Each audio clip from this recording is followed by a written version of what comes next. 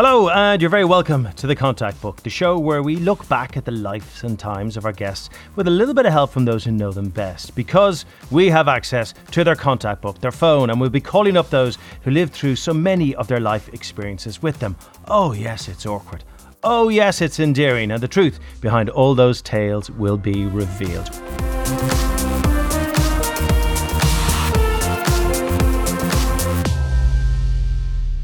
We have a fabulous guest for you on The Contact Book. A real legend of the game of rugby, no doubt about that. She has one of the greatest records in world rugby, has played for her country 74 times, scored 28 tries, won a World Cup and helped England win a record-breaking seven consecutive Six Nations crowns. She has one of the most recognisable names in the world game. But you know something? Rugby fans don't know her from any of that. They recognise her from the way she tackles people. She is a machine. She absolutely hammered them. She folded them in half because she is Maggie, the machine, Alphonsi. Maggie, how are you? Welcome to The Contact Book. Oh, do you know what, Craig? That has to be one of the best build-ups I've ever heard. I'm in awe right now. I'm blushing as well. Well, you know what you do with that? You clip that up, have it as your phone ring. That's what I do. I might actually do that. How are you, Maggie? Life has been so interesting for you recently. So much going on. How are you keeping? How are you? I'm not doing too bad, actually. Look, we're all going through difficult times right now, but yeah, I'm doing all right. Only about 5 weeks ago, I gave birth to a little boy, and life has been fairly different since. So not getting much sleep, to be honest. But apart from that, really enjoying having a little boy around the house and growing, helping him grow, I guess. So yeah, things have been okay. It's just having to adapt to this new norm, which is a bit strange for everyone, I think. It's amazing, isn't it? Particularly the kind of player you were as a back rower, and you were just a tackling machine, and some of the players you just took out. Yes, a tiny little baby, a few weeks old, can absolutely destroy your daily routine and take you down. Look, Craig, you know what it's like. Sleep deprivation is definitely one of the worst things ever to have to cope with and to try and get through your day when you've had very little of that. So yeah, it's amazing. A little boy can do that to you, or a little baby can do that to you in terms of completely wipe you out. But it's great to have a little one around the house. To be fair, I don't miss tackling people anymore. I have to say, it's nice to let my body recover, if I'm honest. But a little boy does have that impact on you in terms of no sleep and knackering you out. I'm interested, Maggie, because obviously when you bring up a child and you just go, I want this to be the most perfect life for this little being. Your own upbringing, your own childhood, how was it? I guess my childhood was quite you might say quite normal in the sense that, a kid that needs to be kept busy, trying to keep them engaged, doing activities. But I guess for me, I also was quite a naughty child, I guess. So for me, my initial upbringing, I was brought up in a council estate environment in North London. I used to kind of when I'd go into school, get into trouble quite a lot, not actually spend much time on my lessons. I was quite disengaged, if I'm honest. But I enjoyed playing sport though. So I enjoyed socialising with friends. And I'd say for me, growing up, I just wanted to have attention. Single parent family, no siblings around me. So it was always all about me, really, which is probably why I got into a lot of trouble, because I just wanted to get attention put on me. And at one point, I almost got kicked out of school, really. And I owe a lot to some of the key people in my life who sort of helped me stay on the straight and narrow and be quite disciplined with my attitude. And yeah, school for me was I had a good time at school, but again, my lack of behaviour didn't help me, and I relied on certain teachers to sort of help me out of that and give me the right direction. Thankfully, I had some key teachers who really believed in me and allowed me to sort of stay disciplined and stay in school, I guess. Well, you've teed up our first kind of dive into your mobile phone very well there indeed, because one of your teachers was Lisa Burgess, and I know Lisa is still a friend of yours. You do have her number on your phone. I do. I think we should give Lisa a call, because she was your PE teacher while you were in school. Now she works in women's rugby now, but she's ringing away there, Maggie. So I don't know how often you speak to her, but this is the beauty of The Contact Book. We hear the truth. Hi Lisa, it's Craig Doyle here on The Contact Book. I have your old naughty student, Maggie Alphonsi, on the phone with me. How are you? Hey, Craig. Hey, Maggie. We're all good here, thanks. Yeah, great to hear you both. I'm very well. How are you doing, Bird? Yeah, really good, thanks. Yeah, grand. Okay, So what's explain happening, bird. guys? Well, explain bird to me. Why bird? Oh gosh, it's a nickname that just stuck with me through rugby. It started off at Loughborough University and it just kind of stuck there. So I've kind of got two names. I've got Lisa for my close family, and then everybody else in the rugby world knows me as Bird or Birdie. So yeah, it stuck with me. Well, Birdie, for the sake of today, Yeah. I think Maggie's now trembling in fear. She's realised what is involved in the contact book, that we get to get all her secrets. But look, you were her teacher back in school, and Maggie was saying she wasn't a necessarily very good or engaged child. What kind of child did you see back then? Oh, she was brilliant. I only ever saw the positive in her because, obviously she was playing sport. She was full of enthusiasm. She was a little bundle of energy and just loved the sport. She was in before school, lunchtimes. She could play sports. She'd be there in that gym or out on the field. She picked up a discus and threw it. I think she broke the record the first time she threw the blooming discus for the borough. She was just a really talented, enthusiastic, bubbly personality, lovely girl. She was a real pleasure to teach. It's really interesting, Maggie, because you talk about your childhood in school and you're thinking you weren't engaged because academia just maybe wasn't your thing. But we speak to Birdie here, we speak to Lisa here, and she spotted what your potential was. It's amazing when with a kid, when you pick the right thing, they can really soar, right? I think that's the big bit, isn't it, really? I was quite lucky to have a teacher like Bird because very much she saw the strengths in me, and I had a teacher like Bird who just basically believed that I could be good, and when I played sport, I absolutely felt free. I felt like I was a good student, and as a result of that, I think I just continued to sort of apply that in my other lessons. Lisa, did you have to convince the other teachers that this young Maggie Alphonsi wasn't all bad?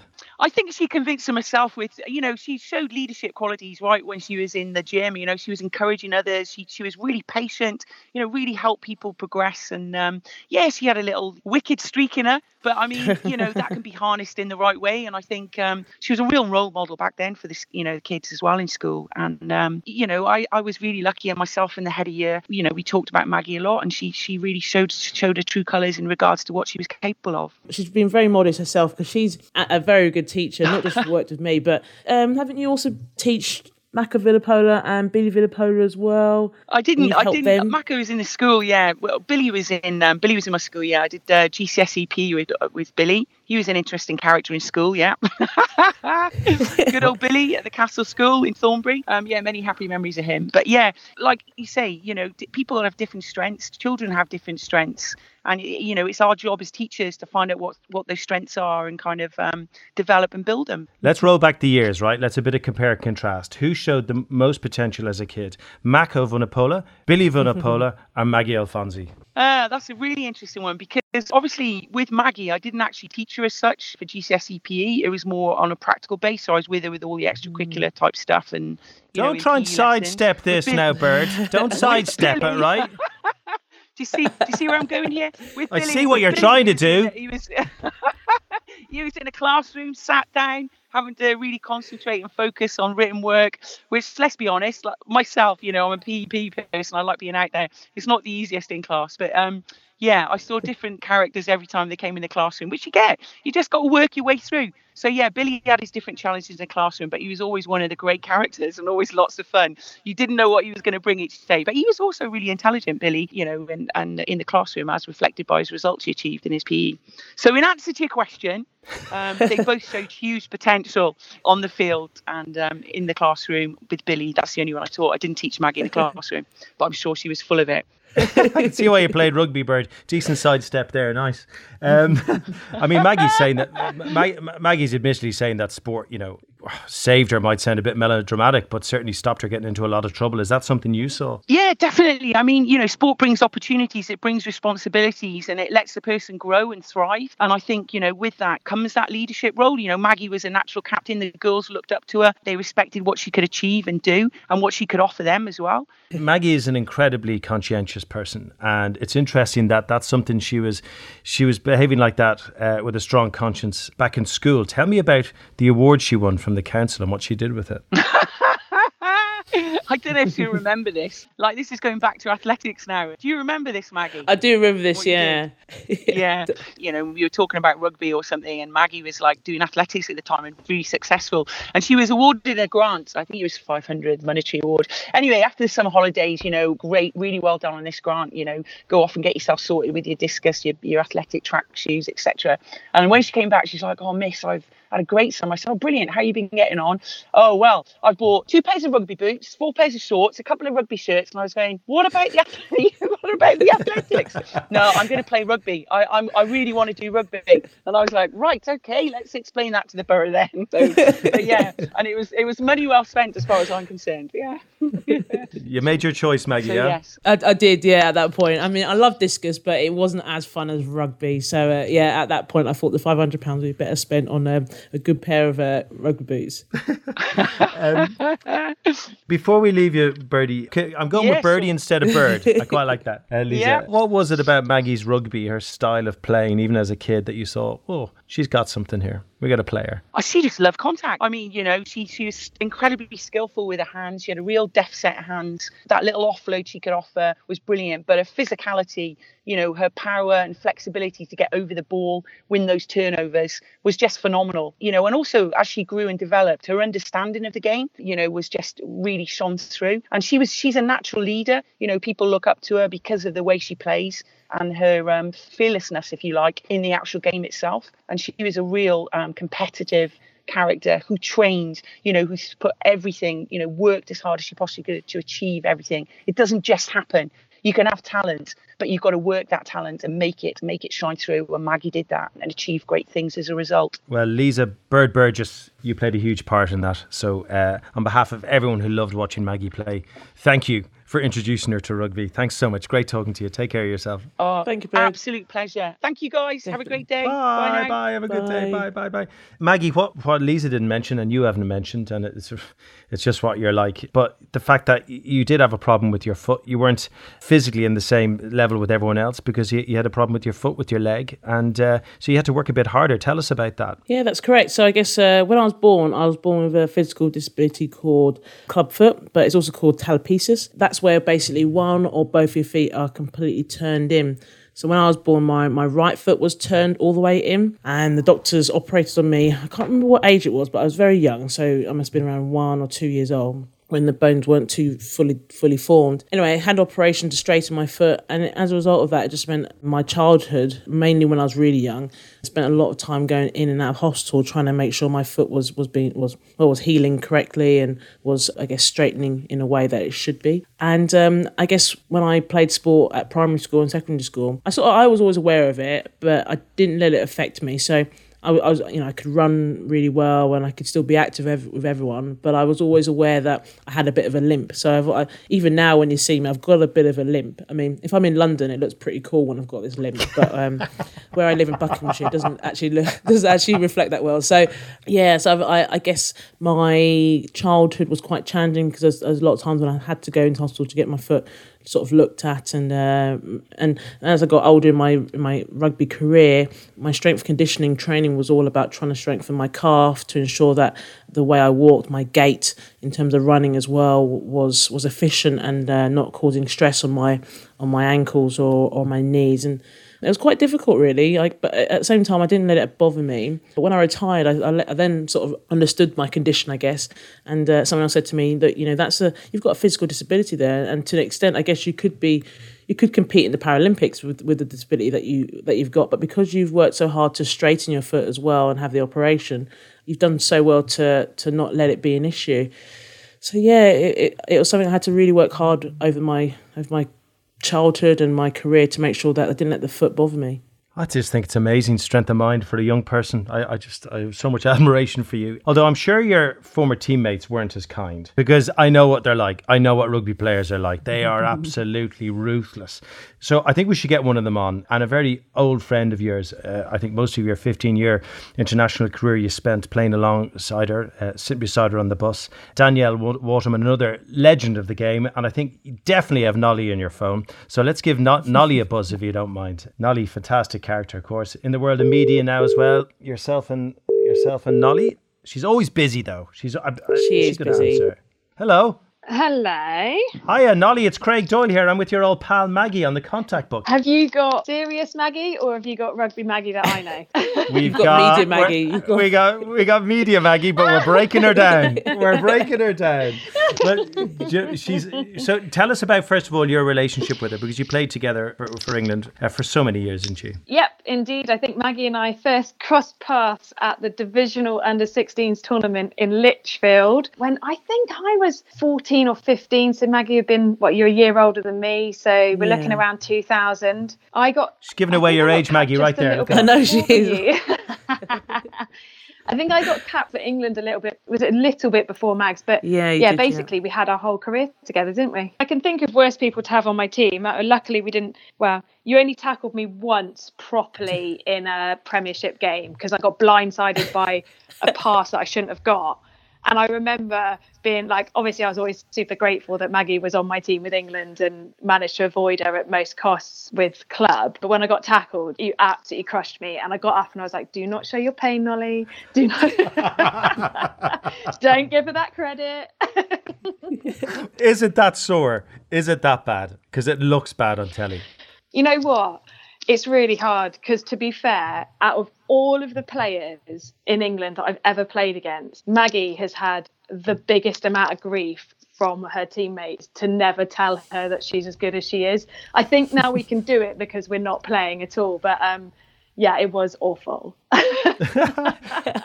I do remember, Maggie, I don't know if you remember this, during the last World Cup, and we were both working with ITV's coverage on it, and we had a little demonstration area in the studio, Maggie, do you remember? And we said, let's do a tackling turnover demo. And we had British and Irish Lions, internationals, European Cup winners, and Maggie's like, yeah, I'll have a slice of that. And we had this young demo team from some local rugby club in, and I think Gareth Thomas maybe tackled someone and someone else tackled someone.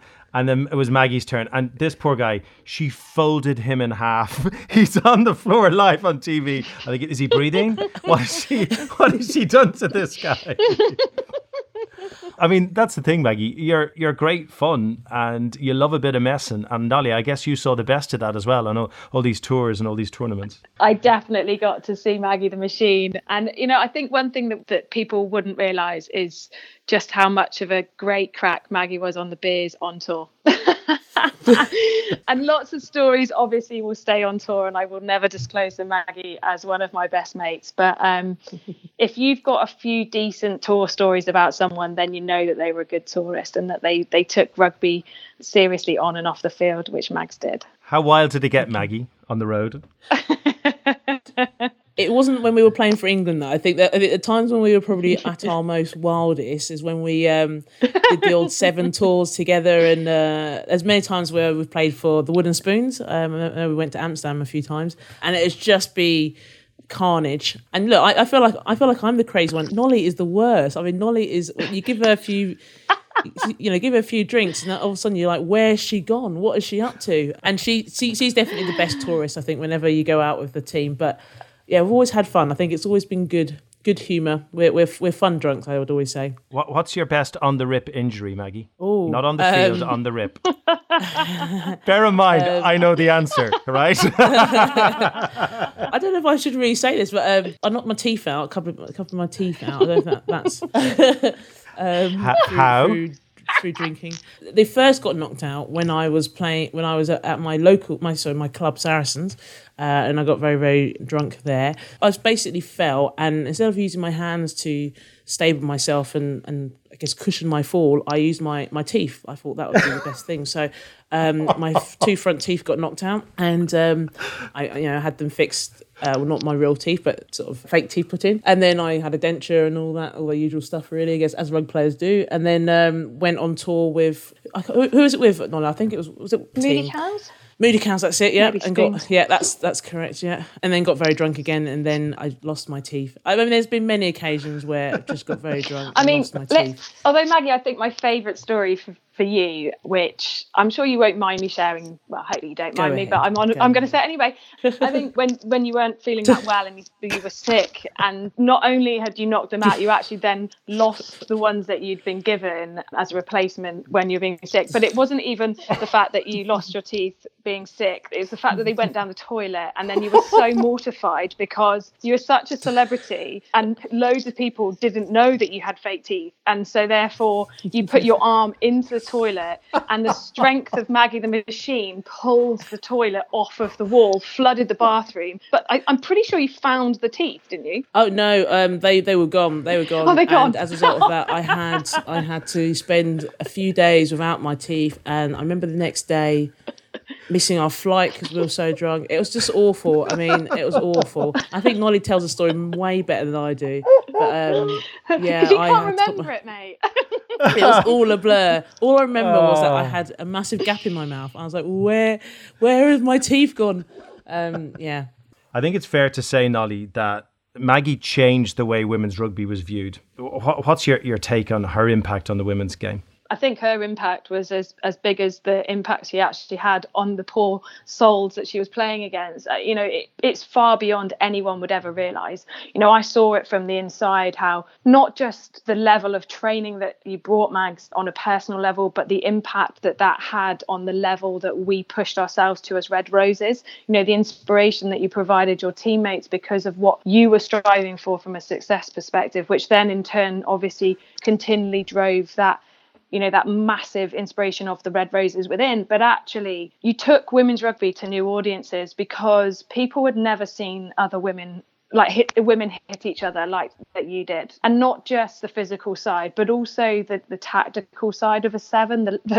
We would continually laugh about the fact that I would do the line break, and then I'd look to my right or left, and Maggie was there. I was like, Maggie, why are you on my shoulder to finish the try? Like, how have you got here? And actually, it was because of how good a blindside flanker, open side flanker you were. Wherever you were on the field, you were making an impact. And I think that it just showed the world from within the player group, but also from the outside, just how good women's could be. And I think one of my biggest frustrations was actually in 2010. You were so far above every other player in that tournament, but didn't get World Player of the Year because we didn't win it as a team. And I kind of feel like we let you down because we didn't give you the platform to get that award, because it was just incredible to see someone so humble, someone so hardworking, genuinely change the face of things. And yeah, I mean, obviously, I never told you at the time because I never wanted to boost your ego too much. But and then it's awesome now. It's the impact that Mag's had with her platform. Now she's finished, I think, is paving the way for me and my media role and what you've done there, but also on your rampage towards being the chief of the RFU as well. Yeah. Oh, Nolly, that's really, honestly, I have to say, Craig, again, Nolly is being modest herself. I've been very fortunate to score 28 tries. This isn't about me, Maggie. But do you know what? My 28 tries have pretty much come from all of Nolly's passes. I think every time she makes a break, and I just make sure that I'm hanging around her when she does do that, so I can get those tries. And yeah, do you know what? I feel it's really nice hearing the words from Nolly in particular. It means a lot when it comes from your teammates. And I've been very fortunate to have had Nolly by my side, and I like to think that we're rehab buddies because we've always been injured together and have always got each other through it together. So, and it's so nice that we're able to do the media stuff together as well. For me to see Nolly flourish is amazing, and I like to think that we both will be able to continue that partnership, for the future. And hopefully inspire many others to come through. Nolly, it's so good to hear from you. And Maggie, enjoy it, because good friends only compliment you now and again. So enjoy it while you can. She'll be getting stuck into you next time she sees you. Nolly, thanks so much for your time. Take care of yourself. Thank you. Oh, no worries. Enjoy, guys. Bye. Bye. Bye.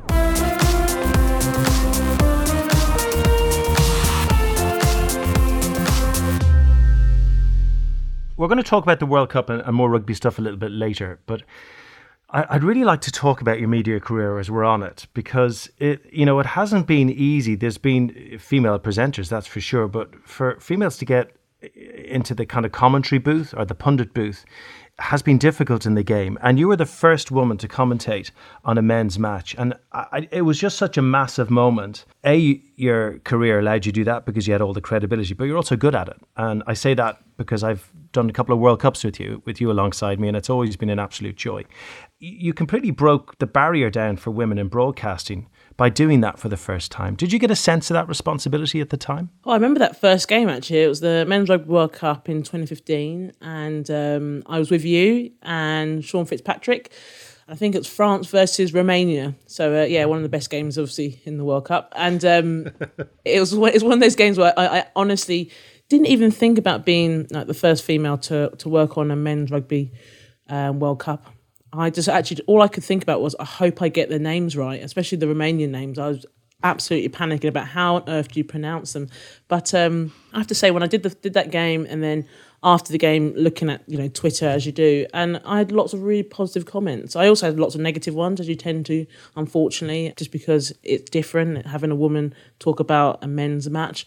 But I didn't really appreciate the enormity of it until after. And now that I do men's punditry and women's punditry as well, I feel like I don't let my gender be a reason to define who I am when I do the work. I just try and just be a good pundit, really, or a commentator, and make sure that I know my stuff and I can provide good analysis, really. And I think what's been great is seeing that there's more women coming through, not just in rugby, obviously, but in other sports. Alex Scotts are doing really well in football, and then you've got Ebony Rayford Brent in cricket, and obviously Nolly and Emily Scarrett and many others who do rugby as well. So it's nice to know that I might have, taken the first step, but there's many other women out there who are absolutely doing incredible stuff in their own fields. They really are, including the presenting field, which brings us to the next number on your contact book, because I know you've done some work with her in the past. She is without doubt one of the best sports presenters out there, be it male or female, it doesn't matter. She's just brilliant at what she does.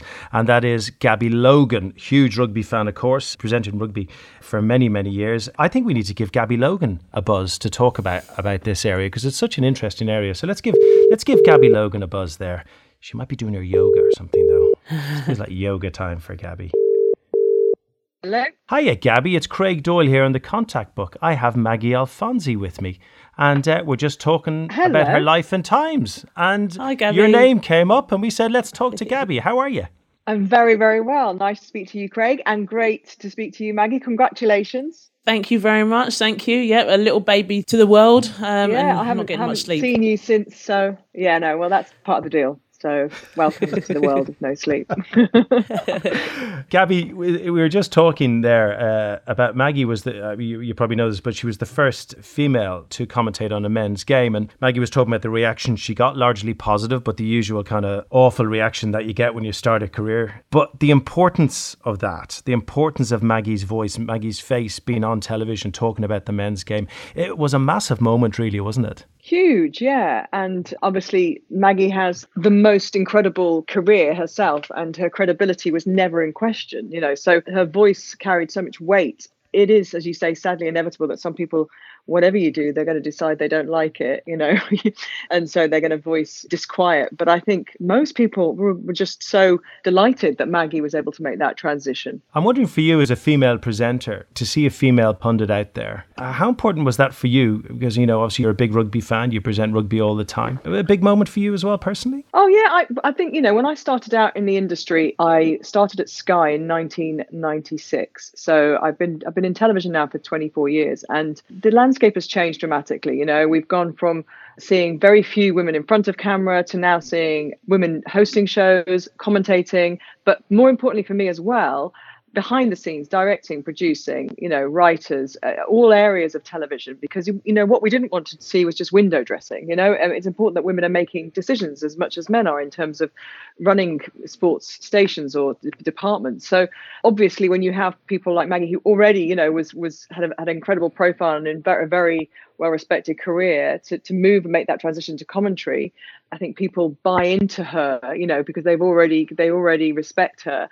And it then opens the door for more women to come in behind Maggie, and that's how I've always kind of felt pioneers work. That's it, Maggie. Somebody has to do it for the first time. So young girls out there can go, I can do it. Look, Maggie's doing it. The door's open to me. Most definitely. And look, before me, there was many others in terms of, I've always looked up to Gabby in what she does as a presenter. Like she's really highlighted, she's been in the industry for the last 24 years.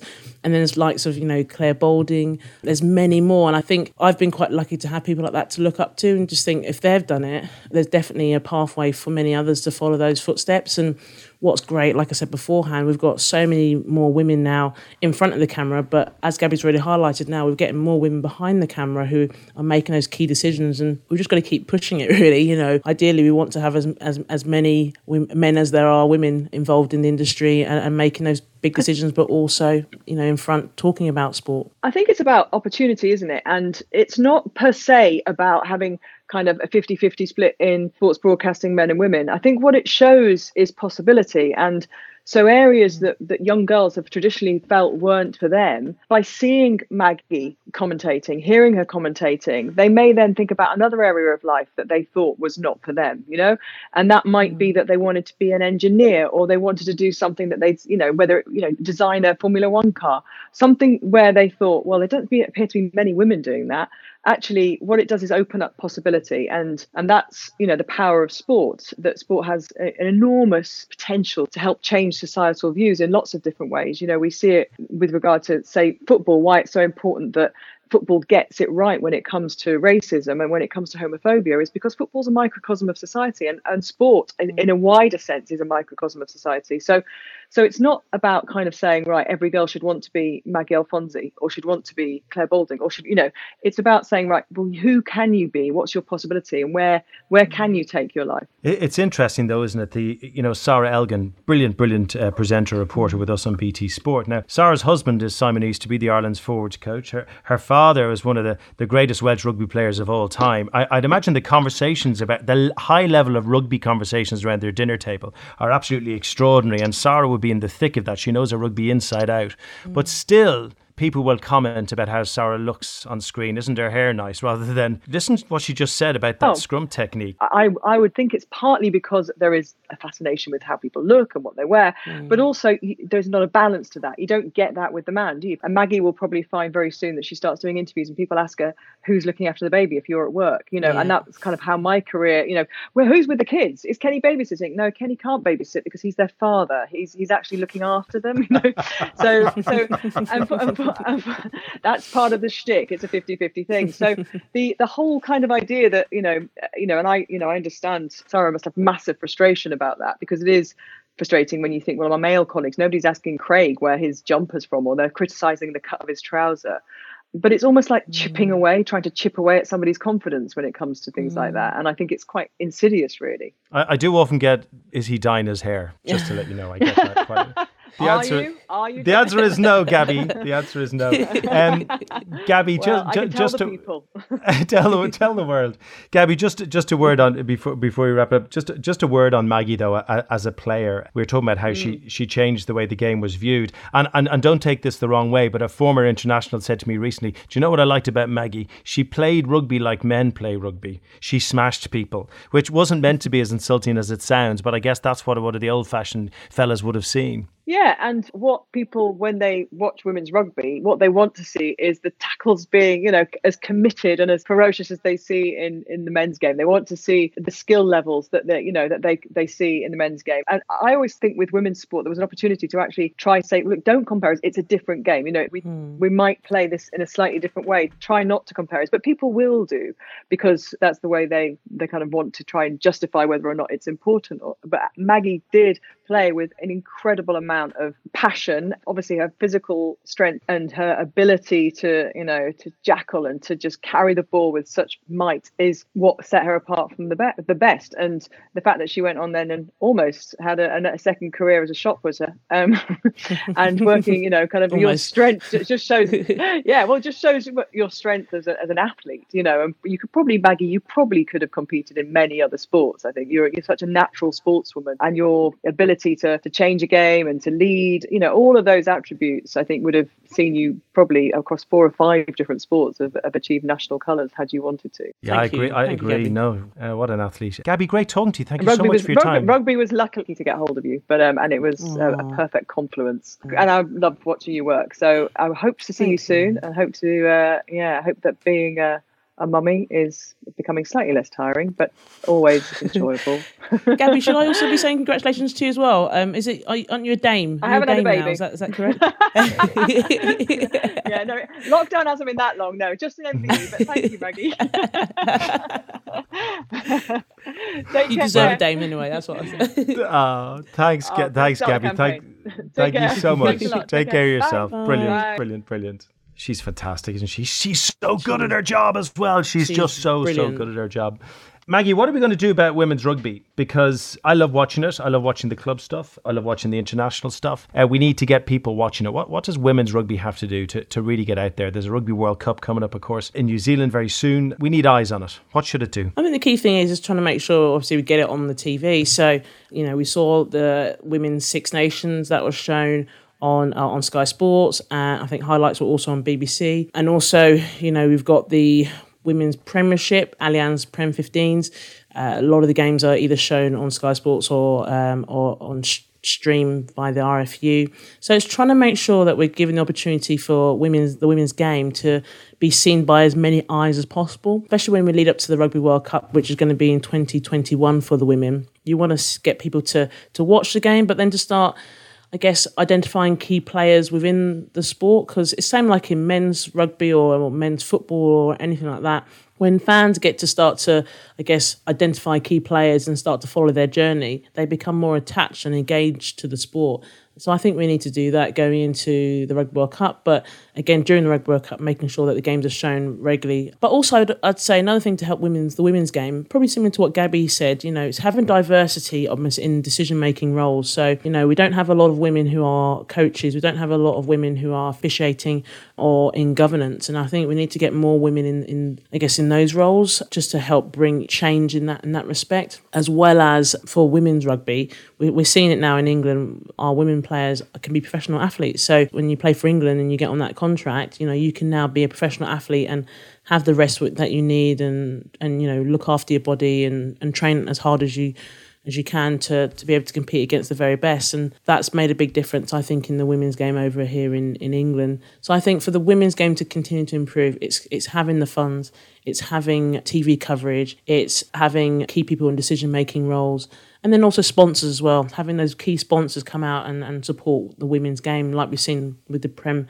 15s. Allianz are now sponsoring it, and prior to that, it was Tyrrell. So, sponsors like that coming out and showing their support for the women's game does make a big difference. And this is why you need to be a future president of the Rugby Football Union. Is that a very genuine goal for you? Most definitely, yeah. So I've been part of the RFU Council since 2016, I think it was, that's it, just after the Men's Rugby World Cup. And I'm truly enjoyed being part of that group, that setup, and it's all about making a difference, isn't it, really? So it's about impacting our game.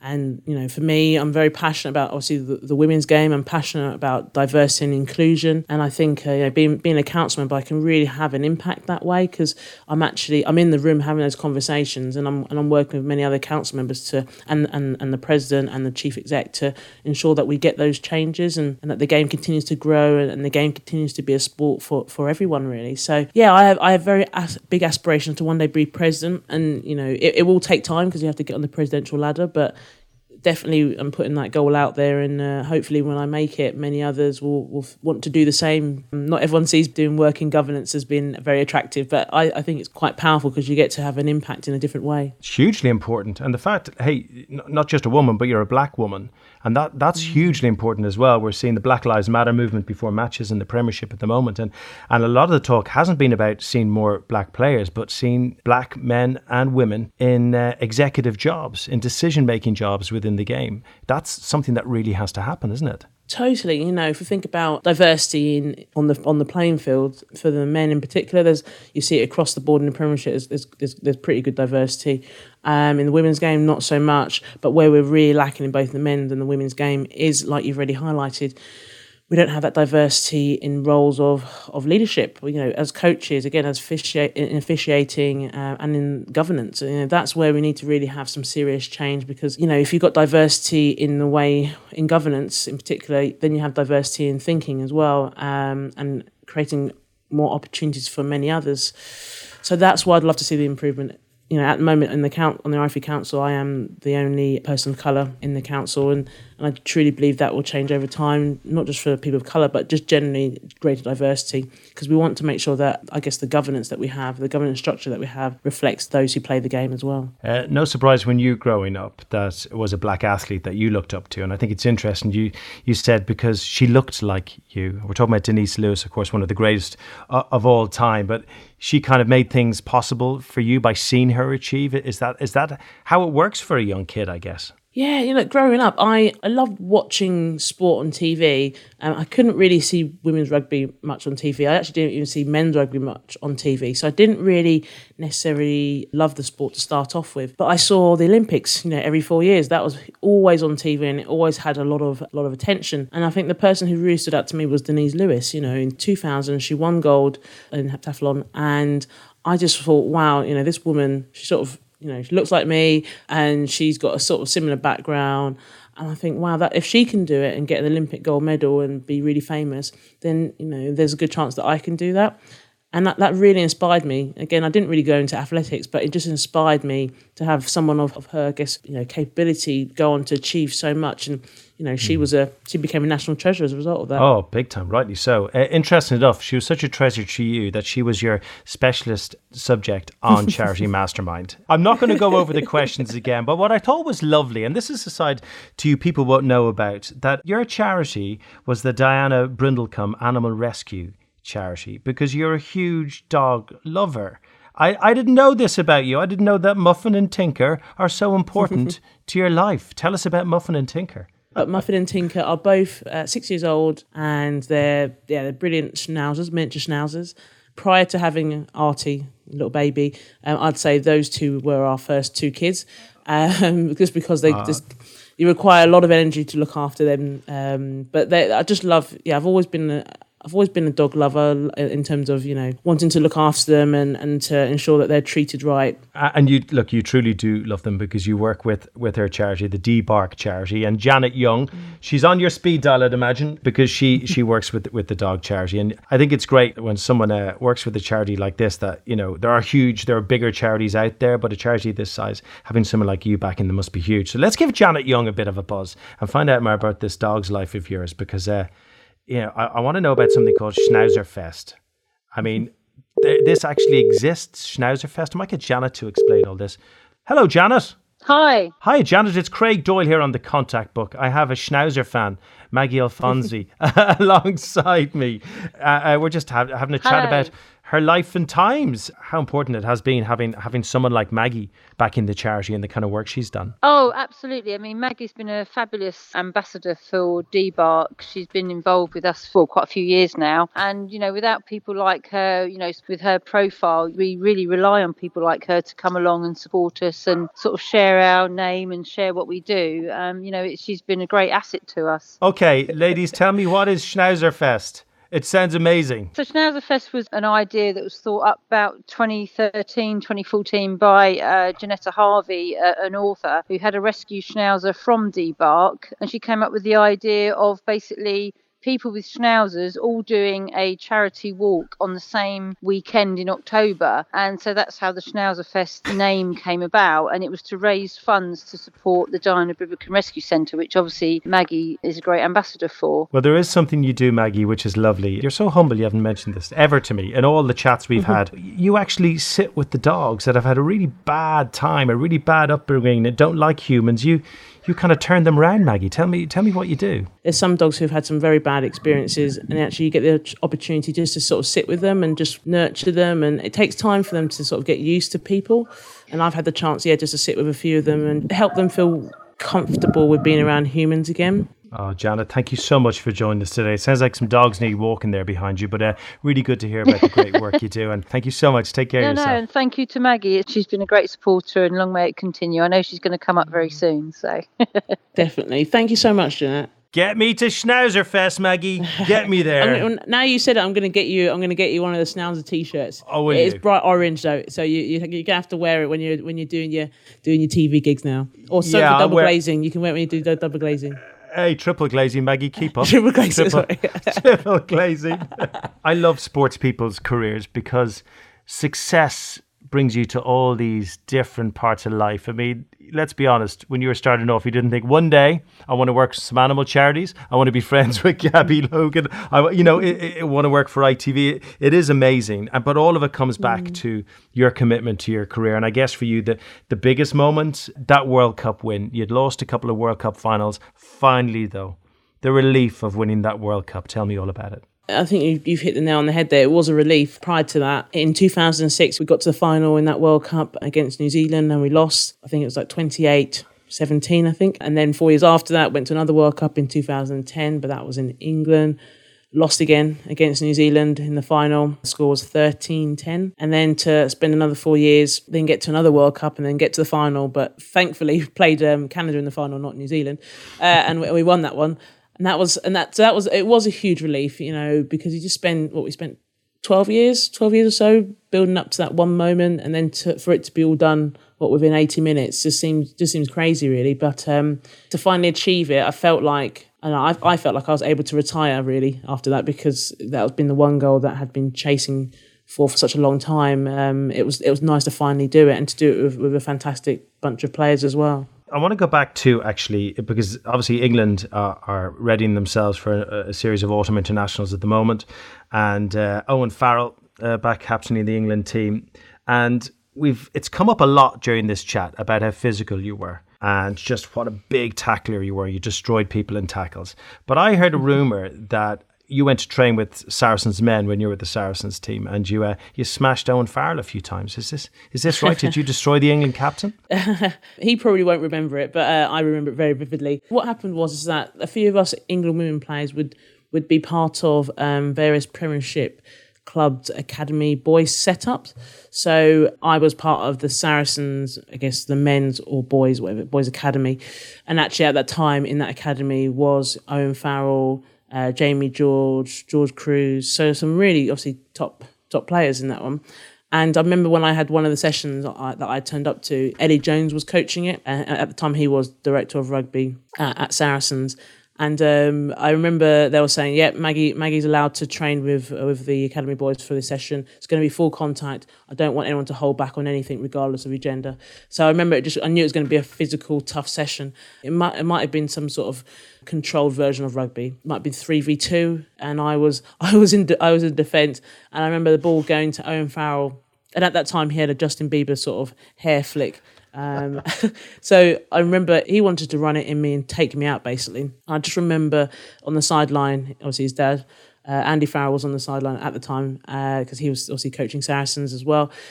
From what I remember, they were like, "Oh yeah, I watch out for this." I think it was perceived that I was never going to tackle him, and he ran right into me, and I didn't give him I didn't like smash him back, but I definitely stopped him in his tracks. And I just remember the coach on the sideline going, "Oh my God, she didn't just do that, did she?" And it was quite amusing, quite entertaining, and I don't think he probably remembers it, but I remember it vividly.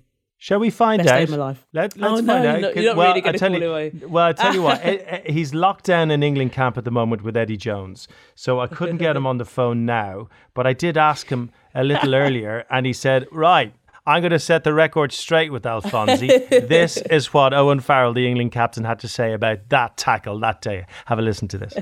I can remember it, albeit a long, long time ago now. And obviously she stuck out as being impressive. And obviously that showed throughout her career. And to be as dominant as she was for as long as she was, obviously it's unbelievably impressive. And then are the type of people that you look up to. Not just an impressive player, but the people that I've always looked up to are people that's been dominant in their sport for a long, long time. And for Maggie to be able to be as dominant as she was for the amount of time that she was a real privilege to watch. Well, there you go, Maggie. From one leader to another, Owen Farrell doesn't throw the compliments around too easy, but my word, he looked up to you. Oh, do you know what? It's so nice to hear those words, and I'm actually surprised that he even remembers me being at the academy. He was a superstar even at that time, so for him to remember me then is very special. But it's quite funny because I've never actually spoken to him about the tackle at all, really. Like I said, for me, that's probably the greatest day of my life. But yeah, it's nice to hear those words from him because he's, as we all know, a brilliant player, a brilliant leader himself. And yeah, to get positive words from someone like him means a lot as well. So that's really nice. That's really made my day. Well, good. A brilliant leader like him recognising a brilliant leader and a player like you. Maggie, this has been such a lovely chat on the Contact Book. It's been so good reliving your life with you and with all your friends and colleagues. I hope you've enjoyed it. I have. It's been brilliant. It's definitely made me blush a little bit. There's some stories I can't actually remembered for a while, and actually have them be brought up has been nice. So it's been a lovely opportunity to talk to some old people in my life. Oh, well done, Maggie. Thank you so much, and thanks for joining us on the Contact Book. You've been brilliant. Take care of yourself. Thank you. Bye-bye. Well, there you have it. Maggie Alphonsi, what a fantastic person with a brilliant career. Really good to talk to her and great to have her on the Contact Book. I hope you enjoyed it. Don't forget, you can catch up with other episodes, the likes of Brian Habana and Brian O'Driscoll, and new ones on their way as well very, very soon indeed. And don't forget, please do subscribe to the Contact Book. It'd be really good to have your company every time we do one of these. So, the Contact Book is produced by Keith Doyle by 3 Rock Productions for Audi. Until we talk again, take care of yourselves and bye-bye.